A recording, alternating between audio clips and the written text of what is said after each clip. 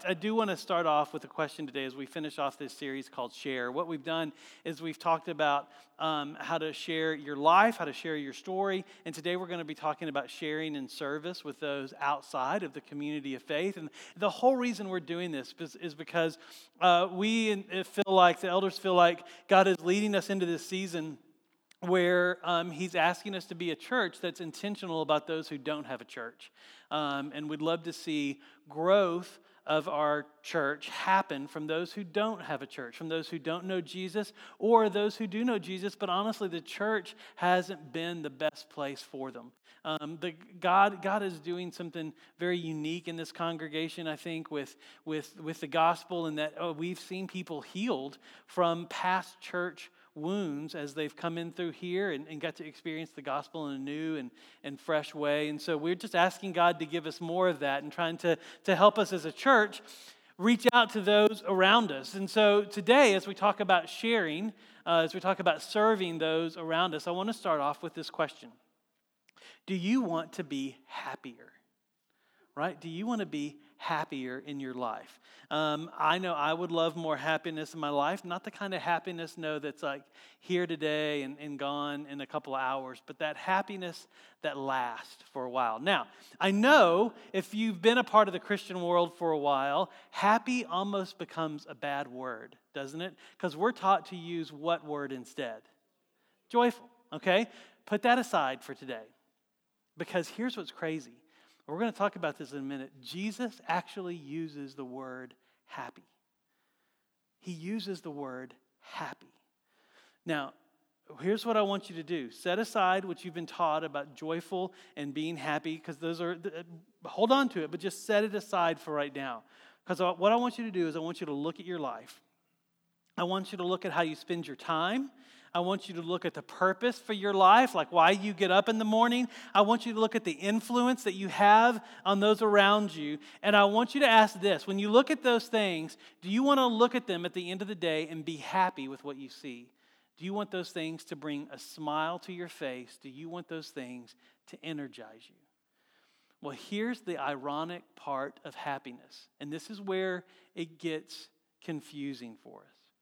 Because the ironic thing is that the pursuit of happiness will actually never make you happy, right? If happiness is what you're shooting for, and you're shooting for something to make you happy, oftentimes all that does is show you how empty you actually are. For example, if you think a new car will make you happy, right? And maybe not even the shiny new car off the lot. Maybe just a new to you car, right? And you think that'll make you happy. Here's the trick. It does for a little while until you get that first payment, right? Or even worse, because you're prepared for the payment. Even worse, when you come back out of the grocery store and somebody has nicked it, then it shows you kind of how empty you are. Maybe it's not a new car that's your thing. Maybe it's that new dress that you think will make you happy. But what happens when that sucker shrinks? Because that's what it does, right? It shrinks or it goes out of style, and all of a sudden you're left not happy again. What about kids? Sometimes people have kids to make them happy. That wears off fast. Doesn't it? Right? And if it doesn't, think about your favorite one, right? Eventually, your favorite one will leave home, leaving you empty. Oh, that was sweet. I'm sorry, I got distracted by a dad. You're my favorite. We'll see. And here's the deal, though. Those things that we reach for to make us happy, those things that we pursue to fill our life with happiness, oftentimes they are the very thing that when they're messed up, when they're tweaked, when they're not what we expected, they actually just show us how empty we are, right? But what if there's a better way? What if there is a biblical happiness that's available to you and it's available to me? And what if we're just grabbing at the wrong things? And what if Jesus actually shows us how to be happy. Not just joyful, but happy. How to do something that brings a smile to your face and that energizes you. What if Jesus shows us how to do that? If you're curious, if you desire happiness, I've got good news for you, because here's what we're going to see. Jesus does show us how to be happy. He literally uses the word for happy. In many of your translations, it's going to say blessed. If you have a King James version, it uses the word happy, because in the language, in the Greek language, there are two words for blessed, and one of them is appropriately blessed. It's this word for worship. The other word is the word for happy. And when Jesus teaches on the Sermon on the Mount, he's using the word for happy. Right? When he's teaching what we're going to see today, he uses the word for happy. And so Jesus actually shows us how to be happy. Anybody curious about what he says? Well, turn with me to John chapter 13, verses 1 through 17. If you need a Bible, there's one in front of you. In that Bible, it's on page 746. Or you can download the Bible app, and we're in there under events and under Fellowship Asheville. The scriptures are there. The announcements are there. There's even questions for you to consider after this. And as you're turning there, if you scan it real quick, you'll see this is a pretty familiar passage for those of you who have been around the church for a while. This is the part of John's account of Jesus' life where Jesus washes the disciples' feet. Right? And so it's this great moment in their journey together with Jesus. Now, not to give you any spoilers here, but as you read that passage, Jesus is going to say to do this as an example. In other words, he's going to give us this clear command to go do this. Now, here's what happens. Some people, and I've been a part of this, can interpret that to mean we need to wash each other's feet. Right? Jesus said, do this. He's washing the disciples' feet, so we need to wash people's feet. And it's supposed to be, when this happens, this intimate, worshipful moment. Y'all, I'm going to tell you, I've been to a Christian conference. This was, this was years ago, decades ago, actually, to be honest. And they had this foot washing ceremony as part of the conference. It was meant to be this worshipful, meaningful, powerful moment. It was the most awkward thing I have experienced. I had this stranger come up to me with a bucket of water and a towel and start unlacing my shoe and taking it off, and then pulled off my sock. And I stopped her and I said, I'll just do the other one. I know where this is going. I'll just go ahead and do the other one. And she washed my feet, rolled up my pants, washed my feet, and then moved on to the next person. And I was left there with slightly dried off feet thinking this was the most awkward thing I've ever experienced. Not only for me, I can't only imagine what it's like for her to kind of walk down the aisle. So here's what I want us to do as we read this passage. I want us to realize that Jesus isn't talking about physically washing somebody's feet. He has a deeper meaning and a deeper lesson for us, because if that's all he meant, then anytime you get a pedicure, you are fulfilling this scripture, right? That's not what he meant. There's something deeper here that we're going to see today. And so, with that, I want us to dive in and see what Jesus is really after for you and me to be happy. Now, we're going to start in verse 1. Chapter 13, verse 1. John is going to put this little timestamp here for us to know what's going on. He says, now before the Feast of Passover. Now, the Feast of Passover was this feast that would happen in the nation of Israel, where people would gather together in Jerusalem to celebrate the release of the nation of Israel from the hand of Egypt. And so it was this great moment to celebrate God's deliverance. Now, John is putting a timestamp here because he wants us to know where this flows in Jesus' ministry. And what we see is this is the last week of Jesus' life. It's actually right before his crucifixion. And we know what's happened by looking at the other Gospels. We know what's happened in Jesus' week. He's had, for all practical purposes, an incredibly busy week, right? He has been ushered into the city as a hero. And the triumphal entry is what it's called, where when he came into Jerusalem, they laid down palm branches, they put down their cloaks as like a red carpet type experience for him, and they ushered him in as the king of the nation. And it was this great moment. And so he had that going on. Then he went to the temple, And there were people in there that were using the temple as a way to make money, not to make it a place of worship and a house of prayer. And so he drove them out. That was actually the second time he did that. He did it once before, and then he does it again right before he's crucified, the week before he's crucified. He does it twice. Now that's important for us to know, just as a side note. If you ever feel like you keep doing the right thing and it doesn't work, just take heart. Jesus did too, right? So for the second time, he drives them out. Then we see during that week, he also teaches in multiple places, different venues, to different groups of people, and he's constantly pouring himself out. By any practical reasoning, you can look at this and say, man, this has been a very busy week for Jesus. Not to mention, he's organizing this Passover meal for his disciples.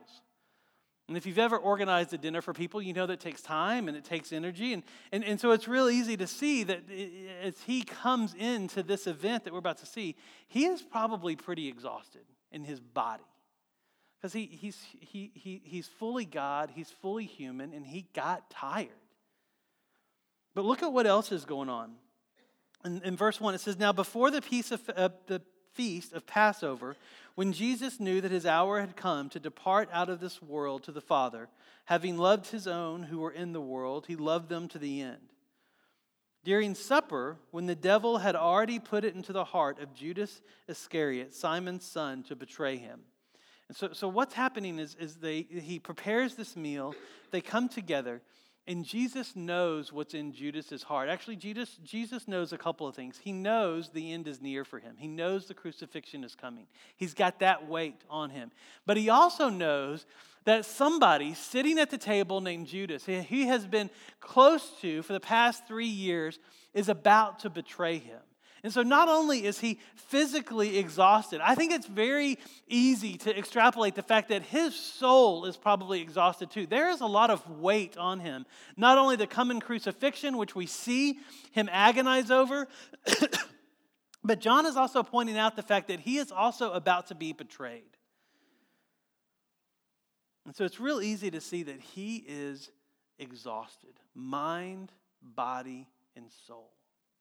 So I want to stop right here and let me ask you in this room, are you exhausted today? Like, are you tired, mind, body, soul, all three? Like, I know a lot of people come into this building, they come into this place, and you're tired. I'm tired. I just had a week of vacation and I'm tired. Right? We come in here and we're tired, and we sit down, and finally it's a moment. And so are you that way today? Are you tired in mind, body, or soul, or maybe all three? Because here's something that we do when we're tired, right? In life, when we're tired. When we're exhausted, we grab what we think will make us happy. Right? When you're tired in your mind, when you're tired in your body, when you're tired in your soul, those moments are the moments that we grab oftentimes for the wrong things. We grab the things that we think will make us happy. Like I said, I was on vacation this past week. It was just a little time off, and it was great. But you know what happens when you get back from vacation? Non-vacation. Right? Life happens, work happens, the stress of both happens. That's what happens after vacation. And so if you reach for vacation thinking it'll make you happy, guess what? At some point, vacation will be over. This is a place where at Fellowship we say you can be anything except a liar. And so in parts of messages, I'm just real with you because I know you and you know me. And there are times when we're tired and we're exhausted and we reach for alcohol or we reach for drugs because we think that'll make us happy. But here's the deal. The buzz will eventually wear off, won't it? And you're left with what you didn't deal with before. You left with the way you were before. Maybe there's someone here that strives to be popular to make you happy. But here's the deal with being popular. There's always someone more popular. There's always someone with more likes on Instagram than you. There's always someone more popular. Or maybe you think that new thing and you reach for that new thing when you're tired. But you know what happens to that new thing, no matter what your new thing is? You know what happens when you reach for that new thing? Eventually it becomes what? The old thing. Right? You just got the iPhone 10. Guess what came out? The iPhone 11. The new thing always becomes the old thing. Well, it's in those moments where we reach for those things that we think will make us happy, that John wants to show us what Jesus did in that moment.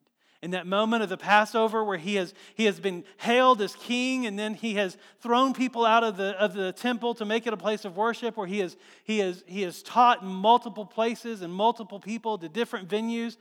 He has prepared this fat Passover feast. He knows that Judas is going to betray him. He knows that the crucifixion is coming. In that moment, y'all, if it would have been me, I would have been like, y'all, I need a minute. Right? Y'all just stay right here. I will be back. But John's going to show us what Jesus believed in that moment. What Jesus believed when he was exhausted in mind, body, and soul. Look at verse 3. It says, Jesus, knowing that the Father had given all things into his hands and that he had come from God and was going back to God. Jesus, knowing that the Father had given all things into his hands. And he knew he had come from God and he was going to God. You see, Jesus knew something in the midst of this busyness and in the midst of this betrayal, in the middle of what I think would have been exhausting.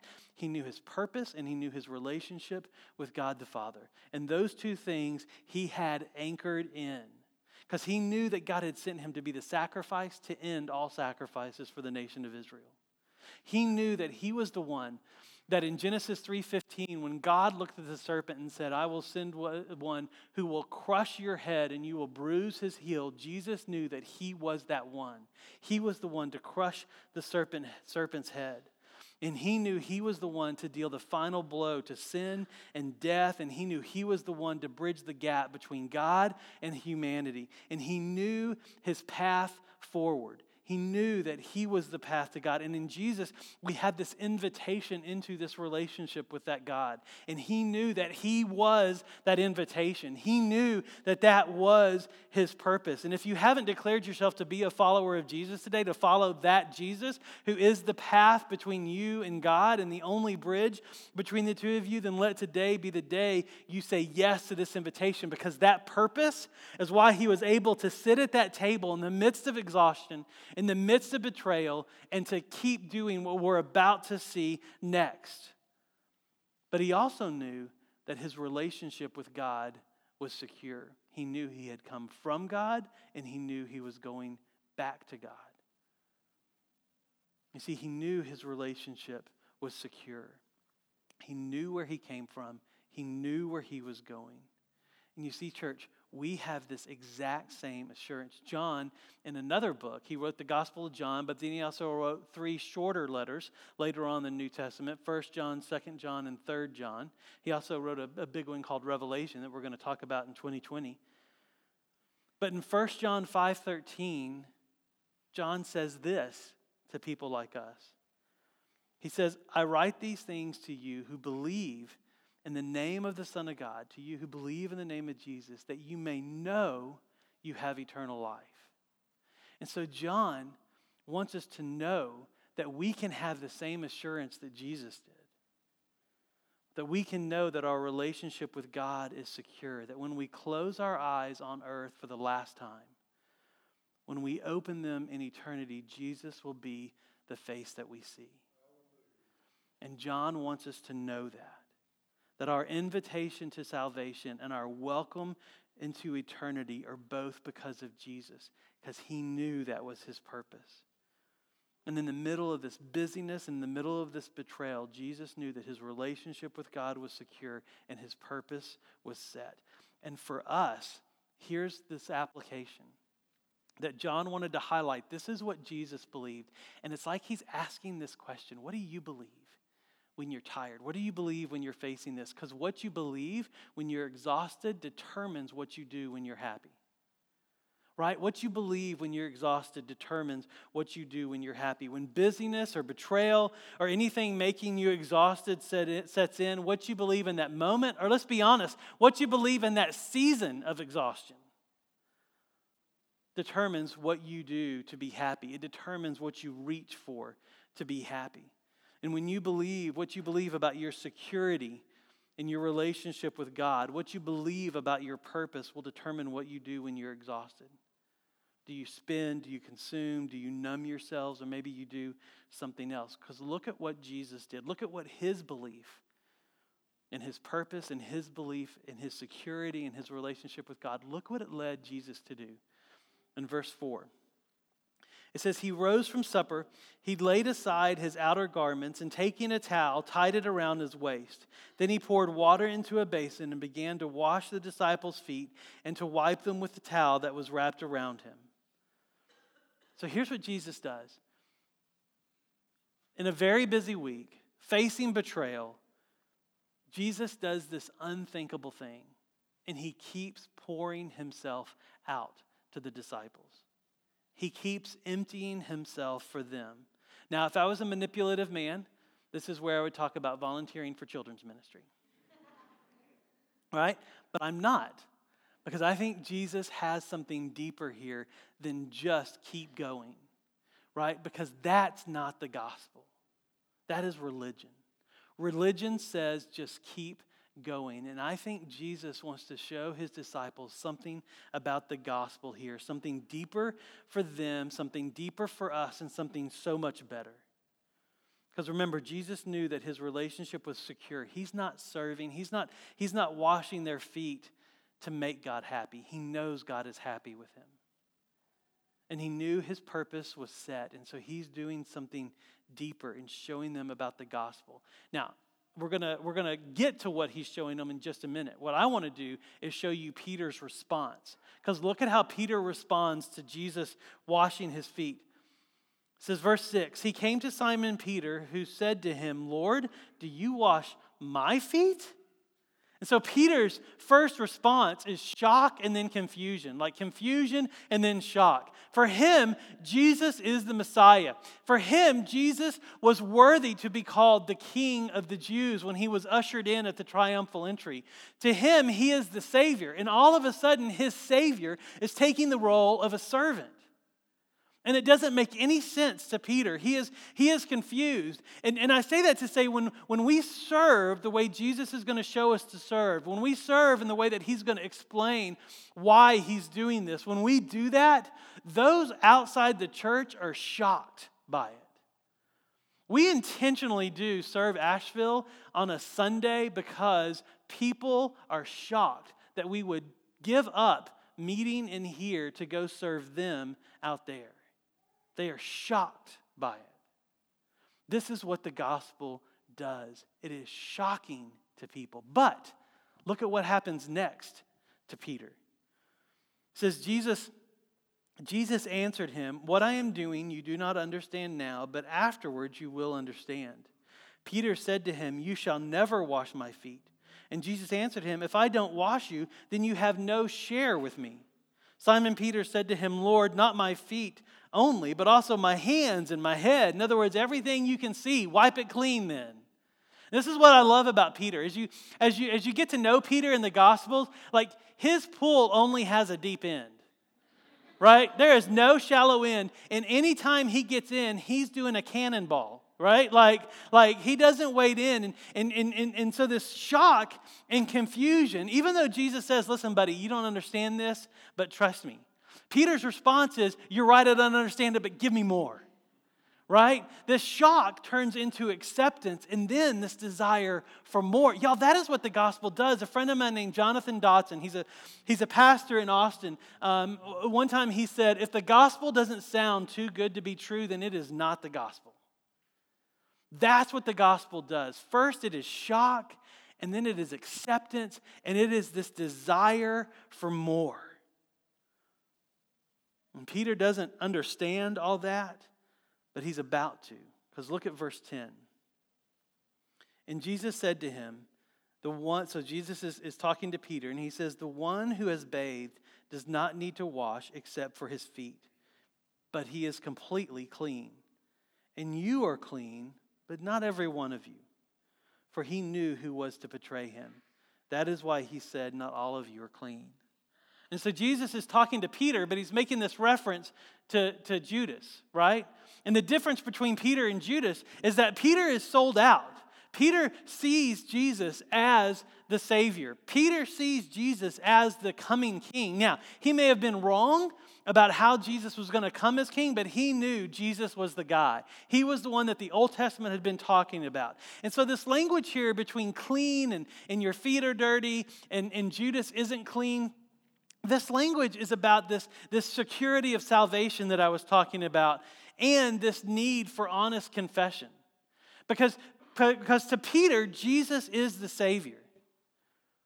And even though the crucifixion hasn't happened, even though the resurrection hasn't happened, even though Peter is going to betray Jesus and say that he doesn't know him, Jesus is letting Peter know that listen, I see you, and I know that you see me as a Savior. That forgiveness in the timeline here that is about to happen has made you clean. You are completely clean. And yet, there is this need for confession. Your feet are still dirty. And this is that confessional language that in Jesus, our salvation is secure, but we are still drawn to temptation. And in that temptation, we are drawn to sin. And when we sin, our feet are dirty. When we sin, although we are completely clean and forgiven, our feet are dirty and we need Jesus to clean them. You see, the one who isn't clean is Judas because he doesn't see Jesus as the Savior. He doesn't see Jesus as good news. As a matter of fact, to Judas, Jesus is nothing but a disappointment. His salvation isn't salvation. You see, to those of us who are followers of Jesus, who do see him as the way of salvation like Peter does, Jesus is showing in this living parable that we are clean, right? That our forgiveness is paid for at the cross and it is complete and we are completely clean, yet we sin and our feet get dirty, metaphorically. This is when we confess and we repent, but we do this from a place of complete forgiveness. And so the good news for followers of Jesus means that sin that's in your life today, the scriptures call it the sin that so easily entangles, that thing that you may grab for when you're tired and when you're exhausted, and that temptation may lead to sin, that sin, Jesus has already paid the price of that sin, that the power of that sin over you is only the power that you give it, and we give it plenty, but Jesus has enabled it obsolete. And the good news is that Jesus can free you from that sin. Simply confess it as sin and turn to Jesus. You see, and here's why this is important for our application today. Those things that we reach for in our exhaustion to fill us up with happiness can actually lead us to sin. And when we confess it as sin, when we confess our materialism, our substance abuse, or whatever it is that we turn to find happiness, those things which leave us empty, they actually begin to lose their power when we start calling them what they are, and that is sin. And sin is anything that is opposed to God. And when we call it a sin, y'all, that's the power of confession. Is it gives it its correct title. It calls it sin. And when we confess it, we have the power to turn away from it. And when we turn from those things, we turn instead to Jesus. Because look at what happens in verse 12. It says, when he had washed their feet and put on his outer garments and resumed his place. You see, their dirty feet are now clean. There is confession, there is repentance, and Jesus is now in the right place. When you had a Passover feast, there was one who sat at the head of the table who led the feast, and this was Jesus. And so the picture here is that Jesus is now sitting at the head of the table where he belongs. Their feet are clean. There has been confession, there has been repentance, and Jesus is in his place. And when we repent, we put Jesus in the right place. And not those things that we hold on to, those things which have this fleeting happiness. So I want to pause real quick right here. And as I've been talking about sin, as I've been talking about confession, as I've been talking about repentance, and as Kara up here said, to invite the Spirit to speak to you during this time, has there been something that's come to your mind? Something that needs to be confessed, something that needs to be called sin? And if so, do that today. Confess it as sin. We'll have people from the prayer team that'll be standing up here, and you are welcome to talk to them. The book of James says, confess your sins one to another so that you may be healed. And they would be delighted to pray with you and to stand with you in this. And once you once you confess, you can repent and put Jesus in the proper place at the head of the table. Because look at what else happens in verse 12. It says, he resumed his place and said to them, do you understand what I have done? And I'm sure in this moment, they all looked at each other and was like, yeah, we get it. They didn't get it. So he keeps on going. He says, you call me teacher and Lord, and you are right, for so I am. If then I, your Lord and your teacher, have washed your feet, you also ought to wash one another's feet. Now this is where people are like, okay, then let's wash each other's feet and be happy and be done. But remember, Jesus is going deeper here.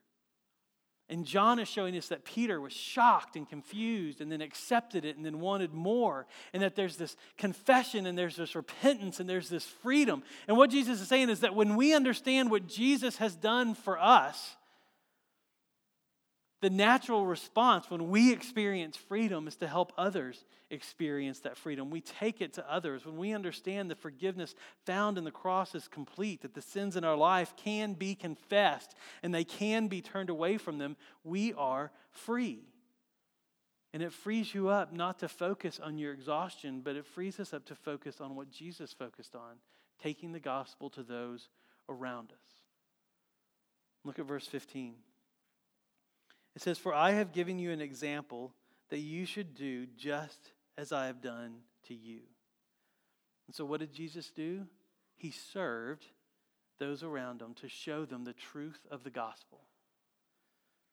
He showed them the character of God. He showed them his purpose for coming to earth. And y'all, here's why this is important in our series about sharing your faith. That when we serve others, we serve them to do the exact same thing. We serve others to show them Jesus. We serve others not to make the world a better place, although we want that to happen. Why not? But the big purpose is that we serve others to show them that same truth in the gospel. Because here's what we know about serving. Raking leaves for someone is never about raking leaves. Raking leaves for someone is about building a relationship so that they can see the freedom that you have in Christ and they can be shocked, confused by it, and get to a place of acceptance and wanting more of it. We serve to show them Jesus. Now, does this change the way you think about focusing on others? How does this change the way you serve? You see, when we serve and to show people Jesus, it means that Serve Asheville, like I said, that's happening the first weekend in November. It's going to be exciting. We've got this opportunity coming up. We do this every year where we take a Sunday. We don't take a Sunday off from church. We take a Sunday out. And Nick has been praying specifically, I think for a couple of years now, about us to have a community that we can focus in on, like a neighborhood is what he had in mind. But God gave us something a whole lot bigger and a whole lot better. And that Homeward Bound, which is a ministry that we work, well, they're not a ministry, they're a nonprofit organization. There are believers that work for them, but we come alongside of them as they seek to help those experiencing homelessness. And they just bought an entire apartment complex to help people move into housing. And they've reached out to us and said, can you help us renovate these apartments? Now, here's what this means. It means we're going to be hammering a lot of nails. We're going to be tearing down who knows what, and we're going to be doing sheetrock on some walls and stuff like that. And it's going to feel like you're not serving to show them Jesus, but yet it is an opportunity to build a relationship. Because here's what's going to happen. That wall that you hammer a nail into, there's going to be someone sleeping in that room. And you can pray for them to know Jesus with every swing of that hammer. Because the longer we're there and the more faithfully we serve there, the more that organization trusts us, and maybe, just maybe, by the grace of God, we will be able to meet the people that move into those apartments. And we will be able to be there to help them as they move from experiencing homelessness to moving into stable housing. Because let me tell you, that is a huge transition that needs an army of people to help one person. And maybe we can be there. And maybe we can be there to when they see our freedom and when they see our happiness, when they see our joy, and they're like, how? We can tell them about Jesus. We'll be working at Oakley Elementary, raking leaves and pulling weeds, I am sure. And when you do that, you're building a relationship with that school where we can minister to the teachers and we can minister to the students and the administrators and the staff there. Because when we serve, our main goal is to show them Jesus.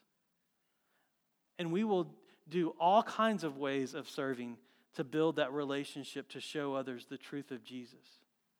And look at what happens in verse 16. He says, truly, truly, I say to you, which is Jesus' language for saying, listen up. All right? Truly, truly, I say to you, a servant is not greater than his master, nor a messenger greater than the one who sent them. In other words, he's saying, do this the way that I showed you to do it. Remember, when you serve, you are showing them the gospel. Trust me in this. He's saying that when we serve to show Jesus. We serve to show the gospel.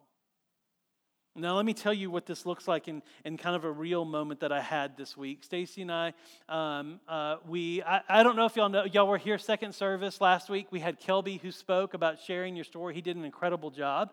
I got to announce him. First service and second service. And then after I announced him, I literally ran out the back. Stacy had the car basically running. It was packed and right out here. And we drove to the airport, hopped on a plane, flew to Miami, got on a cruise ship. The advantage of having a travel agent that is, my wife as a travel agent is wonderful, by the way. I get to enjoy some of her trips. And so we hopped on this cruise ship. And honestly, here's what's crazy about vacation. We were going to be gone for 5 days. We were going to be gone for a week. It took me 2 weeks of work on the front end to be gone for 1 week. And then I get back and I've got 2 weeks of work waiting for me. And I don't understand how that math works out. Right? I was up late at night and up early in the morning trying to get everything done before we left. You know, Stacy wrote out this sheet for the people that were watching Luke, watching our kids and watching our dog. And you look at that stuff and you're like, how do I do this every day when you see it on paper, right? And so we get this Lyft rider to take us to the airport. And honestly, I'm still exhausted. And I'm looking forward to like finding a cot somewhere on that ship and checking out, right? And she pulls up. You know, Lyft shows you their name and their picture and what car they're they're driving, so you know who you're getting in the car with. And her name was like this long. It started with Osa, and it was like Osa 1 something, something, something, something. And so we get in the car, and she introduces herself, and Stacy and Fred. And so I asked, just out of curiosity, I was like, so what is your name? What does it mean? And she goes, oh, it's Nigerian, and it means God is pleased with me, or God has been good to me. I forget the exact meaning, but she went on to say, in her village, and in Nigeria, in her language, anytime you see Osa, O-S-A, it means God. And I had this moment where I'm like, I just want to relax.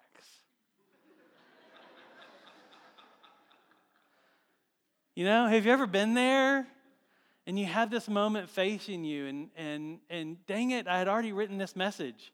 So this was in my head, right? And I'm like, all right, this is an opportunity. It's an opportunity. It's an opportunity. So I thought about it for a minute because, you know, having this conversation it can be awkward. And I was like, I said, can I ask you about your name? and about where she came from? And she said, yes. And I said, so when you said it means God is pleased with you, being from Nigeria, like what does that mean? Does that mean like God's, or does it mean God, like one God? And she goes, well, in my village, we have multiple gods. We have the God of the ocean. We have the God of the trees. We have, and she kind of listed a few. And that's when I was like, okay, I know where this is going. All right, all right. She goes, but in my village, it means God. It means Jesus Christ. And because what she talked about is how a missionary came and brought the message of Jesus Christ. And she said, so everybody in my village has Osa in their name because it means God, one God. Oh. And so it started this conversation of how she got here. Now keep in mind, this is from the airport to the ship. It was about a 15-minute ride, maybe, if even that long. And so she said she came to America 7 years ago she has a daughter. She put herself through college. She literally came with no papers, no identity, and started from scratch. And she just graduated college. She has a computer engineering degree, and she wants to teach. And she goes, and she just kind of casually said, you can pray for me because on Wednesday I have an interview. And so as we're pulling up to get out, we prayed for her right then. And that's what we said, can we pray for you right now? And so she reached out her hand, and I kind of put my hand on her shoulder, and we just prayed in this Lyft car as we're about to get out to go relax. And it was this great moment where I was happy in that. And I actually was more encouraged by her than I think she was by us. And we did text her when we got back because we were trying to have her be our Lyft to take us back to the airport, but it didn't work out. But her interview went well, apparently. So hopefully she'll get the job. But it's in those moments where what we believe determines what we do to make us happy. And it doesn't have to be a big, grand thing. It could be just listening and praying with someone. Because when you serve to show Jesus. And whenever you serve, you serve to show Jesus. You serve to point to that forgiveness and needed confession and repentance. Because, y'all, this is where Jesus uses the word happy. Look at what he says next. In verse 17, he says, if you know these things, in verse 16, he says, truly, truly, I say to you, a servant's not greater than his master, a messenger greater than the one who sent him. If you know these things, blessed are you if you do them. This word, blessed, is the word for happy. He says, if you know these things, happy are you if you do them. You see, when we serve others to show Jesus, we are happy. Are we still tired? Yes. Is our soul still heavy? Yes. But when our service to others is to show them Jesus, when that is our purpose and our security is clear and our purpose is straight ahead of us, that when we show them the truth of his forgiveness and the worthiness of his worship, then we're happy. It brings a smile to our face. It energizes us. And so try this. When we empty our life out to show Jesus to others, we're filled with happiness. And so to show Jesus, you must know him. And if you haven't received his invitation into eternal life, I beg you to do that today. Don't leave this building without him. And for those of us who know him, may we see the sin that we do hold on to, the sin that we reach out for, may we see it as the cheap substitute for Jesus that it is. And instead, may we turn fully to Jesus and let him have his place at the head of the table. And maybe this week we can look around us and see who Jesus has brought around us in our lives to show them this Jesus. And church, who has Jesus placed around you to serve and to show them the truth of who he is? Well, let's pray. God, you are good and you are holy and you are worthy of our worship, every bit of it. And God, I pray as we go into this song, if there is confession that needs to be, if there's sin that needs to be confessed and turned away from, Father, that you would that you would give us the strength and the wisdom and discernment and whatever it is that you need to give us to be able to do that. And God, I pray for us as a congregation that we would be a people who serve to show the truth of who you are. In Christ's name we pray. Amen.